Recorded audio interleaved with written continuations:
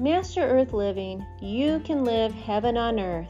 Allow Jeremy, a heavenly light being, to show you how. My name's Rhonda Crockett Logue, and today I am reading Chapter 12, Coincidence or Not.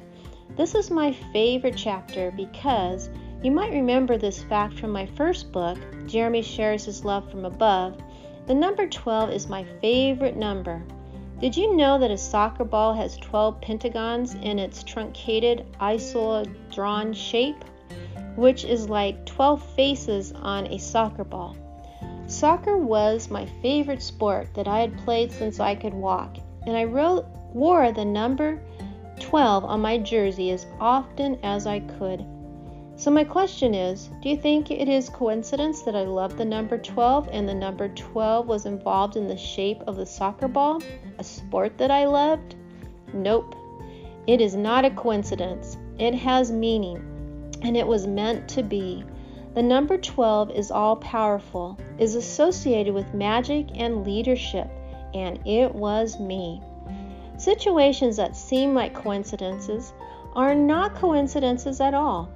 They are divinely planned by you and your divine helpers to bring meaning, enlightenment, and growth. When you randomly end up somewhere and run into a favorite friend, or maybe a not-so-favorite friend, it is not a coincidence. It was meant to be. You are just assisting in another's journey, and another is assisting in your journey. So, relax and enjoy the ride.